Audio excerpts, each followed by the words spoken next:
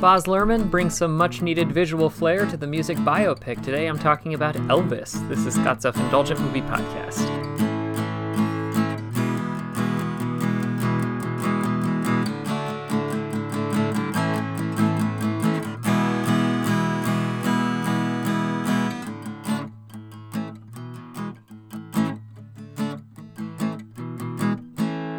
Hello, movie friends. Welcome to Scott's Self-Indulgent Movie Podcast. I am Scott, and today I am talking about Elvis, which is the latest movie from Baz Luhrmann, a man who is known for his over-the-top approach to everything, and that would include a biopic about Elvis, arguably one of the most famous and influential pop culture figures of all time. And, of course, there's a lot of baggage that comes with that, which I will talk about. But, yeah, and, this is on HBO Max. Finally sat down and watched it and liked it more than I thought I would. So, without further ado, let's get started. So, I was suspicious of this movie from the start, and there were a lot of reasons. Partially because the majority of music biopics had become formulaic messes with great lead performances that would quickly fade into memory after a year. Another reason is Elvis himself, or rather the deification of Elvis. While Elvis was undoubtedly talented and influential, even his moniker, the King of Rock and Roll, is a loaded statement that papers over the racism that made him the breakthrough star in a genre created by black musicians. And then there's the ugliness of Elvis's personal life, including his unfortunate focus on very young women and his drug-fueled paranoia and obsession with firearms. This is the guy who decided to meet Richard Nixon to tackle the war on drugs, after all. And yet, the responses to Baz Luhrmann's take on Elvis have been pretty good. So I thought I would actually give the movie a shot and see what the fuss is about. Tackling Elvis's career from beginning to end, the movie follows the performer through the eyes of his longtime manager, Colonel Tom Parker, who explains how he discovered Elvis and the ins and outs of his career and cut to short life. So I like this movie a lot more than I thought I would, and there's a couple of big reasons for that, which I'll get into shortly, but I did want to address the two big elephants in the room. First, this movie doesn't do a whole lot to critique the legend of Elvis as the king of rock and roll. The film's approach is to portray Elvis as a talented young man who has genuine affection for black music, including gospel and blues, so that's the kind of music and singing he did. And because he was a white man playing a black genre, he was able to be marketed and cross over in ways that other performers of the era were not.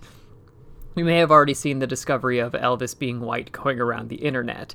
That said, the movie doesn't offer much criticism about this, and in many cases seems to remove Elvis's agency and how his image was created and maintained. Hell, he dyed his signature black hair and coiffed it to look like black performers. It's not hard to see the connective tissue here. It's imperfect. But at the same time, this movie is more about why Elvis was special and the shame of what he was turned into via fame and mismanagement, not what he meant or what his true impact was. The second is that the movie does not address Elvis's affinity for underage women, including his future wife Priscilla Presley, a girl he met and courted when she was 14. I get why that's not included in a PG-13 movie, especially since Priscilla is portrayed in the film as a positive guiding force in Elvis's life, which may have well been true, but it's still a glaring omission. Combined that with the caricature portrayals of Elvis, Colonel Tom Parker, and everyone else, it's hard to take this as a serious movie. For the movie that is there, this is one of the better versions I've seen of a music biopic in a long time, for a couple of big reasons. First, we have visual style. One of the things that is so irritating and boring about a lot of music biopics is that they run together visually. We've all seen 1,000 performance scenes or meetings with executives who don't believe, or the slow-motion haunting backstories, and they've all been parodied to perfection in Walk Hard. Which also means it's a perfect genre for Baz Luhrmann's over-the-top sincerity and emphasis on visual flair and wild edits. In essence, the movie looks and feels like a folk tale of about an American folk hero, including splash panel introductions to times and places a la comic books, which apparently Elvis had an affection for, extreme cuts on beat, and blending past, present, and future into the same sequence. The idea is to make the audience feel the separation between the traditional country performer and Elvis and understand why people found him fascinating. In that regard, it succeeds mightily. We also go into the battle between image, authenticity, and business. Something a lot of music biopics have dabbled in is how show business pulls performers in multiple directions. Once you've broken through and are a known entity, that means a world of excesses is easier to access. You know you have an image to maintain and now have to constantly worry about making money and likely pushing outside of your comfort zones, be they moral or artistic. The film portrays Elvis as constantly at war with what he wants and what he's told is best for him, represented by Colonel Tom Parker. Not only that, but that his most successful ventures, including the TV special that relaunched his career, are the most appealing because they're the most authentically him. The movies fell flat eventually because they were canned Elvis, not the dramatic actor he wanted to be. And goofy Elvis didn't work because it robbed him of his natural intensity, etc. Obviously, this movie is an imperfect vessel to tell this story, but it is telling that we have two great music biopics that portray an artist struggling with drugs and exhaustion being propped up on stage by doctors to perform in almost as many years. The other one is Rocket Man. And finally, we have Austin Butler in the lead.